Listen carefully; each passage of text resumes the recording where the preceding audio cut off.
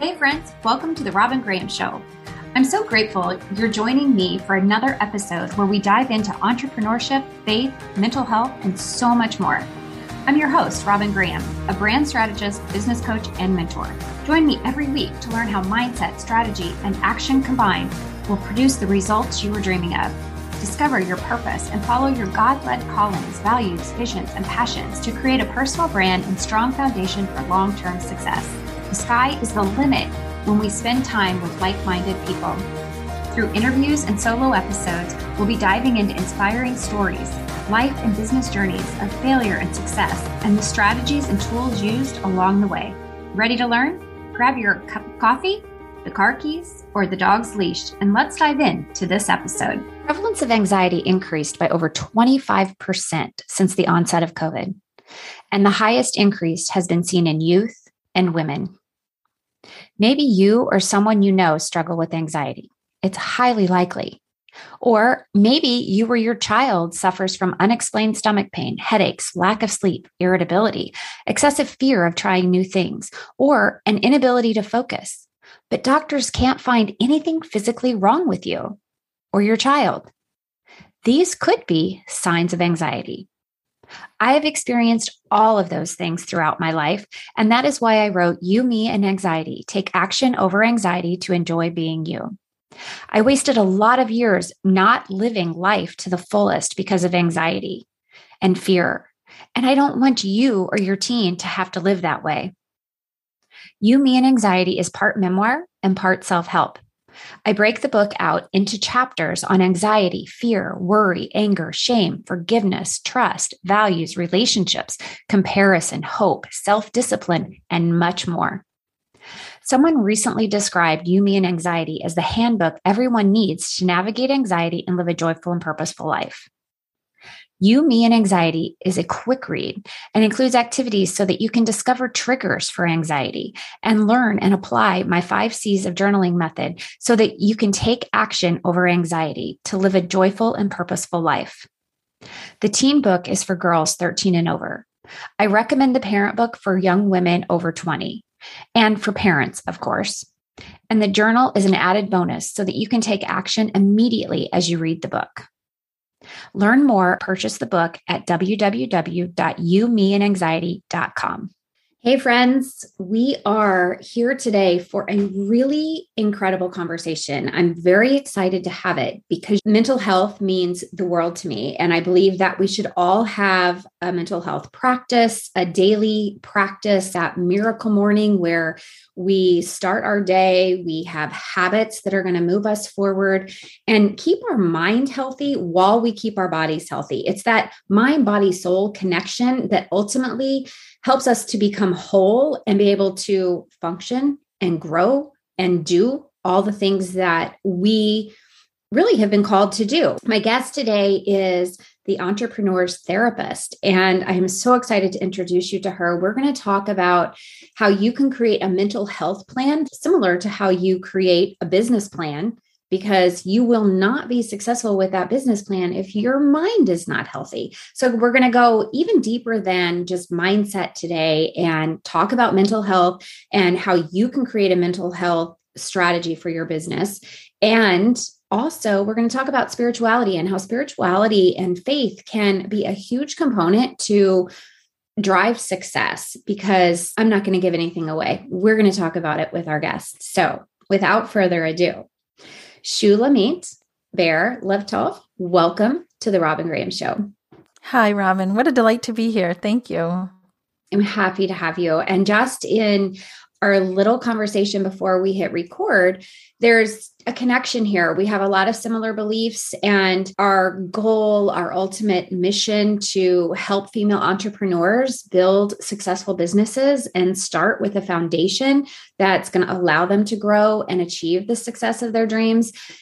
It's a bond we share. So I'm excited to really dive into this conversation on a deeper level and help the listeners, help everyone out there who hears this episode to be able to grow and better care for themselves ultimately, because we know that the more healthy our mind, body, soul connection is, the healthier our business is going to be, and the healthier all of our relationships are going to be as we go through this journey of life. So with all of that said, I would love to have you tell everyone just a little bit about you and what brought you to the journey that you're on today.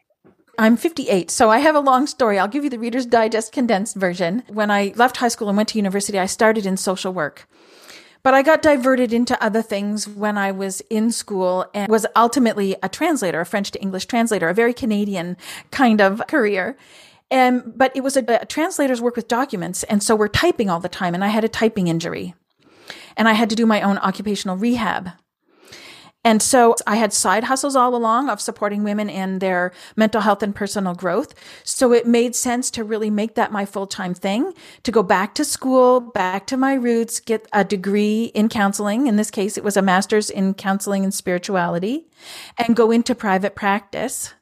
Also, as a woman, I was in my mid 40s when I did this. There was nobody who was going to hire like a 50-year-old woman coming new into the job market, right? Which is another reason so many of us women entrepreneurs or women who are self-employed, we do this because we are creating our own opportunities, right? So that's how I went into private practice as a therapist.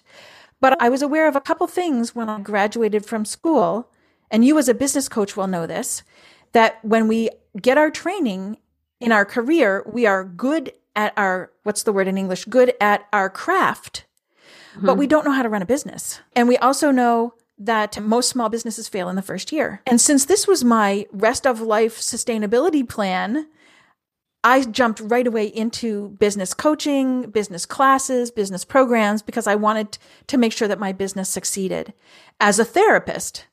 As a therapist, though, I was the only therapist hanging out with entrepreneurs and people in small businesses. And in my own entrepreneurial journey, as I opened a holistic clinic and as I hung out with like people at the Chamber of Commerce and other kinds of old school, straight up business networking situations, I think people, because I was a therapist, they would confide in me a bit more about what they were going through than they might tell like the person who has the shop across the street from them. And I came to understand how difficult it is on your emotional life and your mental health to run your own business. And it became clear that there were no therapists at the time who understood the intersection of business and mental health.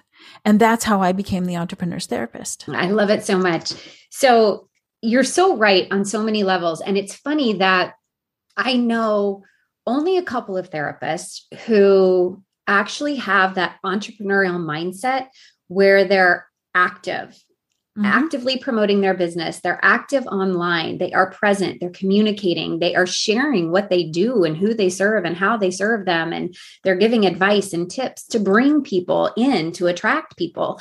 But most therapists, this is going to sound stereotypical, but I think that it's a justified stereotype that they're just in the trenches seeing patients every day and they're not thinking about future growth. What happens when these patients get better? Yes, right now there's an influx of care. There's an influx of patients, especially because of COVID.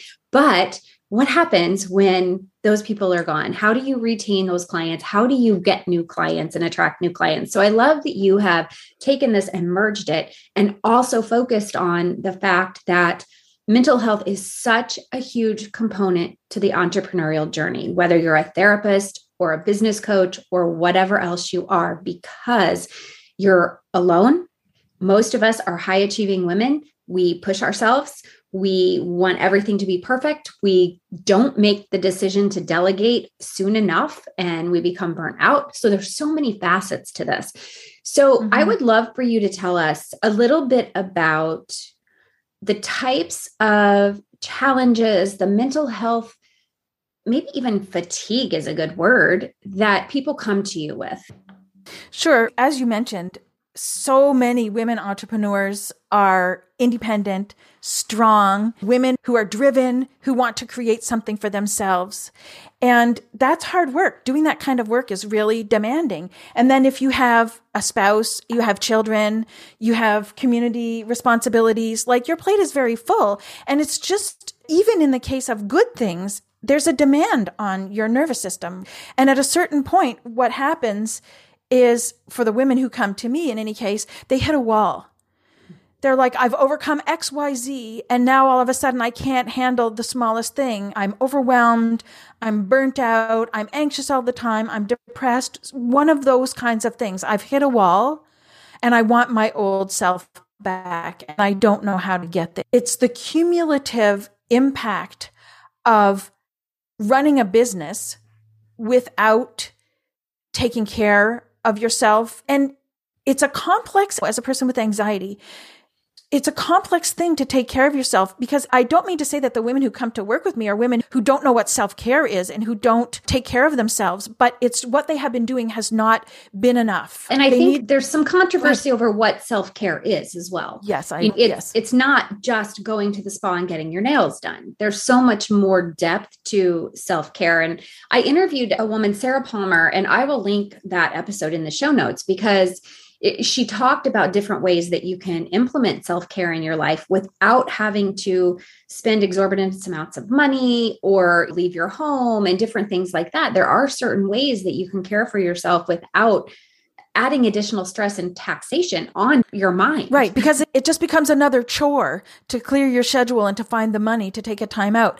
But again, as you probably know with the nervous system and anxiety, there's a baseline level of activation in our nervous system that we need to be able to respond. The stress response in the body is what makes us able to be the people we are, to meet the challenges of the day to day. And we want to make sure that baseline level is at a certain place within our window of tolerance.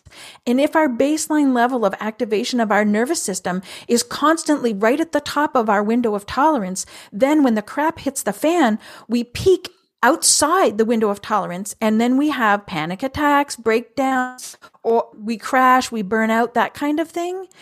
And it's the teeny weeny, itty bitty, moment to moment practices that help us regulate our nervous system so that it stays on it's like rolling hills within the window of tolerance. It's not like it's a flat line and we never get upset. We do. But the degree to which we get upset stays within that window of tolerance. And so when it comes to self-care, it's every hour having a timer that rings so that you stand up for 5 minutes and gaze out the window. Or you voxer your BFF, your biz BFF, and say, I'm having a tough moment. So that gives you an opportunity to de-stress.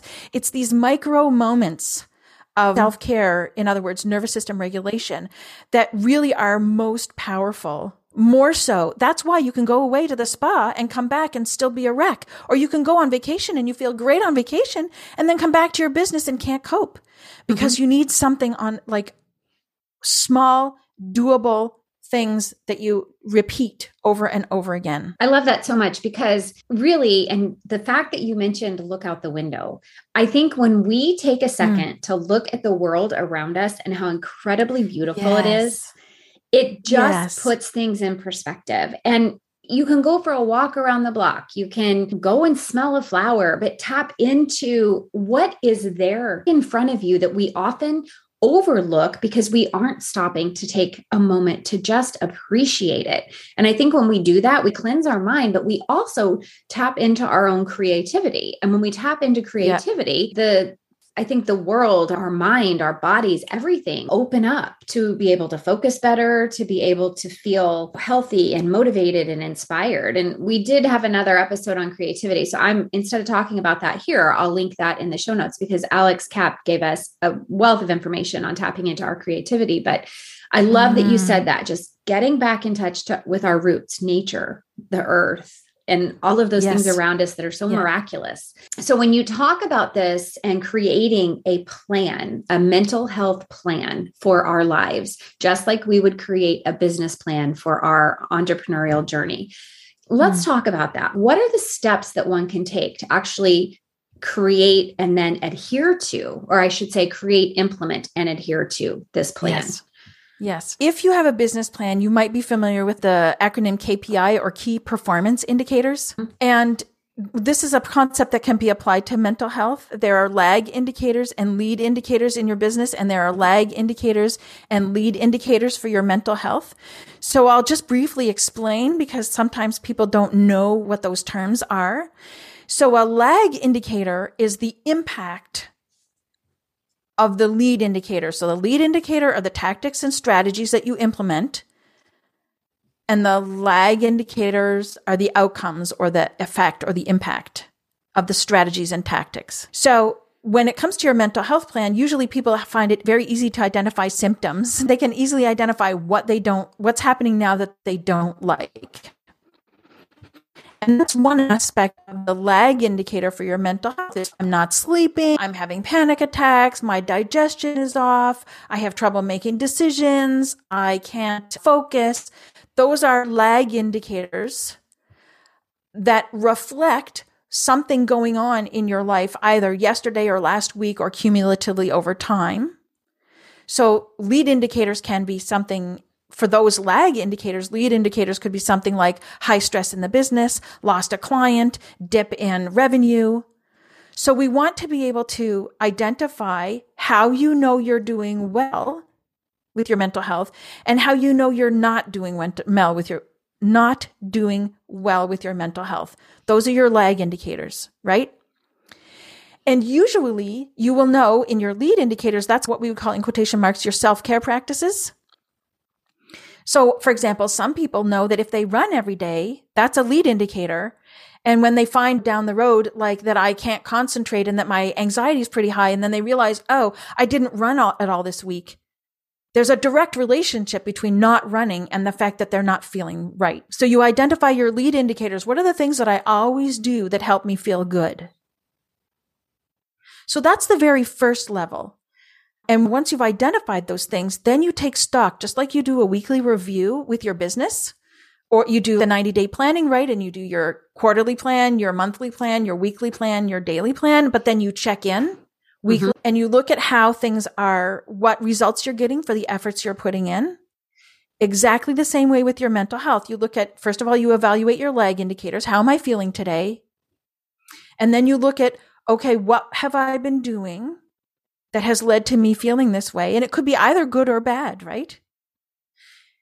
And just that insight, oh, I feel great and I've been doing this. I'm going to keep doing this because it's going to keep me feeling great. Or I'm feeling crappy right now. And here's the thing. Often people come to me and say, what's the matter with me? I shouldn't be feeling the way I'm feeling. 50% of people's distress is caused by what they tell themselves about what they're feeling. That I shouldn't be feeling like this. What's the matter with you? Pull your socks up and get going. Don't be weak. That kind of stuff. 50% of people's distress is caused by, in my experience, how they talk to themselves. Mm. And with this weekly review, you can alleviate that for yourself because you're feeling crappy. And then you look back and go, oh my goodness, I lost a big client on Monday. And Monday I was upset because I was aware that I had just lost a client, but 2 weeks later I forget about that. And then I remember, oh yeah, I lost a client 2 weeks ago. No wonder I'm feeling more stressed now than I do usually. And that move alone can really help a lot to see that that's a lead indicator. It was 2 weeks ago, but it was something that happened to me that is having an impact on me and my mental health now. So the weekly review is a really important aspect of implementation after you've identified what are in general, your lag and lead indicators. That's excellent. And I think it's something we take time to review our numbers, our profit and loss statements and all of these things, but we don't take time to check in with ourselves. So I think this is so incredibly important. Yeah. So when you have someone come to you and they have all these symptoms and they're not feeling themselves and they want to get back to the basics of who they are at the core and feel strong and healthy again, to do this process with your lag and lead indicators and everything, do you recommend journaling? Do you recommend meditation? Do you have little things that you recommend people do on a daily, weekly basis just to touch base with themselves? What I have found is that there's a lot of popular advice for things like meditation is good for you. Exercise is good for you. It's very prescriptive, right? That there's a lot of recommendations around specific things to do. And in my experience, people are unique, of course. This is not newsflash to anybody. How this applies in the mental health arena is that what works for one person may not work for another. So the way I talk about these things is in terms of 3 principles: soothe, discharge, and nourish. And so part of when we develop a person's list of lead indicators, we break down what soothes them, their nervous system, what nourishes them, their nervous system, their spirit, their mind, their body, and what discharges them. Because for some people, for example, a hot bath can be really soothing, and other people hate the heat. And in fact, it aggravates them and it doesn't help at all. So even though, or deep breathing is another very common recommendation. If you're stressed, just take a deep breath. Actually, it's quite paradoxical for trauma survivors. Taking a deep breath can actually activate anxiety. And there's a whole reason for that. It's a completely logical thing, but it just is, the point is that it's not a one size fits all. So we explore the principles of soothe, discharge, and nourish to see how they can apply those in practice in their lives to support themselves. I love that so much because everybody talks about meditation, and I have often felt like a failure because it's not something that I can easily do. I am very easily distracted, but I can take pen to paper and I can get all this junk out of my head. And when I get it out of my head and then I transfer any negative thoughts and feelings to positive, I can shift my entire being, my mental aspect, the shoulders drop, everything, the tension releases, all of that stuff. But to sit and meditate is extremely challenging for me. And part of maybe that's because my house is so chaotic. I don't know, but people in and out, dogs everywhere. So I love that you say that it's really and truly a customized individual approach, and it's what works for the individual. And anybody listening to this could actually discover the soothe, discharge, and nourish. Yeah, all they have to do is some brainstorming around that. Yep. Yeah. And like for me, and I know I've mentioned this on the show before, like my morning practice is my devotions, my journaling, and then some reading, and then exercise. And as long as I do that, my week can go pretty smoothly. But I will notice, like you said, if I miss something, if I don't get a certain level of cardiovascular activity or a certain level of strength training or whatever, I will notice that in how I'm responding and reacting to different situations. And I think it's really important that we look at, okay, how do we nourish our body? So is it healthy food? Is it avoiding junk food? Is it exercise? Is it journaling? Is it reading? Is it walking out in nature? Is it hiking, exploring? There's so many different things we can do to tap into something that is going to soothe us. Yeah. So soothing has to do with invoking what's called the relaxation response. It's down regulating the nervous system. So anything that makes you go, ah, and that is so unique to each person. Discharge has to do with physical movement because stress activates the body to respond physiologically. And of course, we're not bunnies. There are no bears, but the brain thinks, oh my gosh, there's a bear. So the body still needs to move to quote unquote run from the bear. And so you need to find your own way of moving, but also emotions. Emotion. They're meant to be in motion. Have to find a way to discharge the emotion as well in a way that works for us. And then nourishment is such a wide category. It has to do with what, like physiologically, but also spiritually and mentally, what uplifts and energizes us and carries us, gives us a sense of meaning and connection. So it can be understood, nourish at a very basic level, strictly on the physical body level, but it can also then be taken to be interpersonally, communally, and then spiritually as well. There are many, nourish is a very wide category that a person can take depending on their preference and their orientation. They can use it as complex and holistically as they want, or as simply as. I love that so much. I think that's so important. So you mentioned spirituality, and I want to dive into this. And the listeners know that faith is so very important to me. And before we hit record, you and I were talking about how faith can truly become a foundation for everything that we do. And I love the fact that you're Jewish, I'm Christian, but we can come together and have a conversation that is meaningful and impactful about faith and how important it is to have that sense of belonging, that sense of God giving us a purpose, giving us a calling, providing the guidance we need, keeping us grounded. We don't have to bear all these things alone, even if we are a solopreneur. So I would love for you to talk about that and how spirituality does come into play for mental health. So it's many of the people who come to me, although I'm clear about my orientation towards spirituality in how I present myself. Many people, unlike you, I think, where you draw Christian entrepreneurs to you because they want to work with somebody who has a Christian orientation. People don't come to me wanting the spiritual aspect. And I'm sure you've also observed that we live in a world where there is less and less communal affiliation, right? And so my take on that, even before my degree, was that I'm looking for the word. I'm just going to pause and let it come to me. Like when I think about it, there's a little kind of ache in my heart around the absence of something, and it causes distress.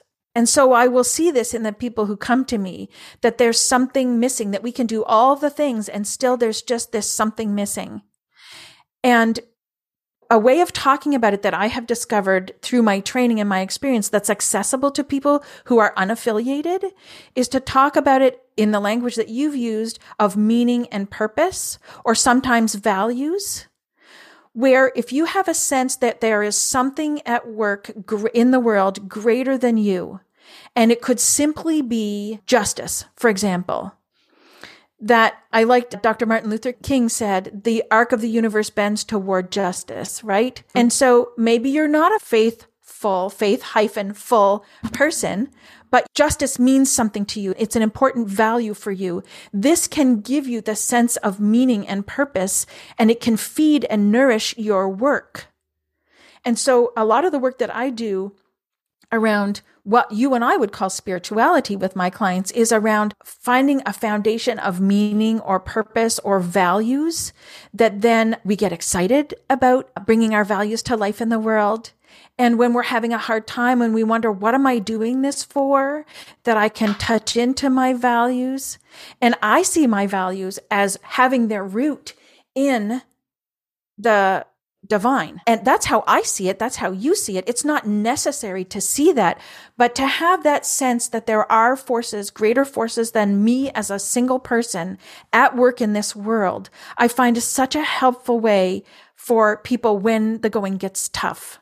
Mm-hmm. Because as you say, then you're not alone in the dark with the whole weight of things. You have, the way I would say it is, God's hand is present in our neighbor, in the sunshine, in my kitty cat, and to just open our eyes to the presence of these greater forces in the world can be so nourishing. And I love that you brought in values, because I fully believe that when we are aligned with our values, our mental health is better, because we're not anxious about the decisions we're making. We're not questioning our behaviors. We're not questioning the people we're surrounding ourselves with. We're adhering to those values that are so important to us, and we're aligning ourselves with people with similar values or who respect our values. And I think that is so critical for making decisions and just being overall healthy from a mental health perspective. Yes, there's a term called moral injury in the mental health field that speaks to the trauma experienced by people who are required in the course of their life, or in particular of their profession, to violate their personal values. They experience moral injury, which is traumatic, can lead to PTSD and burnout and all kinds of other things. So while you're talking about it in a generic way that, like, yes, going against your values is harmful for your mental health, the research confirms, the academic research confirms what you're saying. So we have our personal sense of what happens in the world, that this is a truism, that when you violate your values, you feel bad. But we also see this in the research, that it's a fact that we can experience moral injury when that happens. Mm-hmm. I think that's a bonus for entrepreneurs. Like when you work for someone else and you're in a corporate environment, sometimes you're subjected to do things because you're being told, like, this is what you do or you lose your job. And people you can see the tug of war that they can have internally. But as entrepreneurs, we decide who we're bringing on as clients, who we're going to attract, the message that we're putting out into the world. If we live by and display our values, then we're going to attract the right people to us. We're going to make better decisions and we're going to feel better at the end of the day. So I love that you brought values into this. And like you said, as far as that spirituality component, I often look at people and I think, how are you getting through every day without faith? To me, that faith it empowers me, it keeps me grounded. And like you said, then you're not alone. And I love that as just a source of comfort in the everyday. So I love that you tie that into your practice. I think it's so important. Yeah. Okay. So lastly, we're jumping back to the business aspect of this. But when you talk about your mental health plan, you talk about bringing people back to the place of being the CEO of their business. So I would love for you to just talk about that a little bit, and then we'll wrap up. Sure. So the term I use is CEO self, because not everybody necessarily identifies as CEO per se. I use the term CEO self because it refers to the neuroscience, the neuropsychology of mental health. So what happens is, and I talked earlier about the window of tolerance and your baseline level of regulation. When we're within our window of tolerance, our prefrontal cortex is available to us. And the prefrontal cortex is what I call the CEO self. It's where our higher functions reside. And I'm sure as working with anxiety, you're well aware of this, the brain science behind this, right? That our creativity, our problem solving, our moral reasoning, all our higher functions have their home in the prefrontal cortex. That's the CEO self. When our baseline level of activation goes out of the window of tolerance, we literally flip our lids. That is to say that the prefrontal cortex stops communicating with the rest of the brain. And we lose access to our CEO self, all our wisdom, our creativity, all our great powers, our sense of connectedness with others and with the divine becomes unavailable to us. And so when we understand how to work with and regulate the nervous system, then our CEO self is in full communication with us, and we can access the best of ourselves, our hearts and our minds. And really, we're wearing so many hats in our businesses, where as a solopreneur or a micropreneur, we have to understand the financial side, the marketing side, the client service side. We have to understand how to work with folks who are difficult. We have to be able to manage contractors. Like, it's enormous cognitive load. We need a CEO self available to us for that. I love that description so much. And you mentioned earlier too, and I love the complexity of the brain. Like, I'm such a geek when it comes to this. I love brain science. But when we think about the fact that negativity bias, that lends us to look for the negative 2/3 more often than we're going to look for the positive. We hold on to the negative for way longer than we hold on to the positive.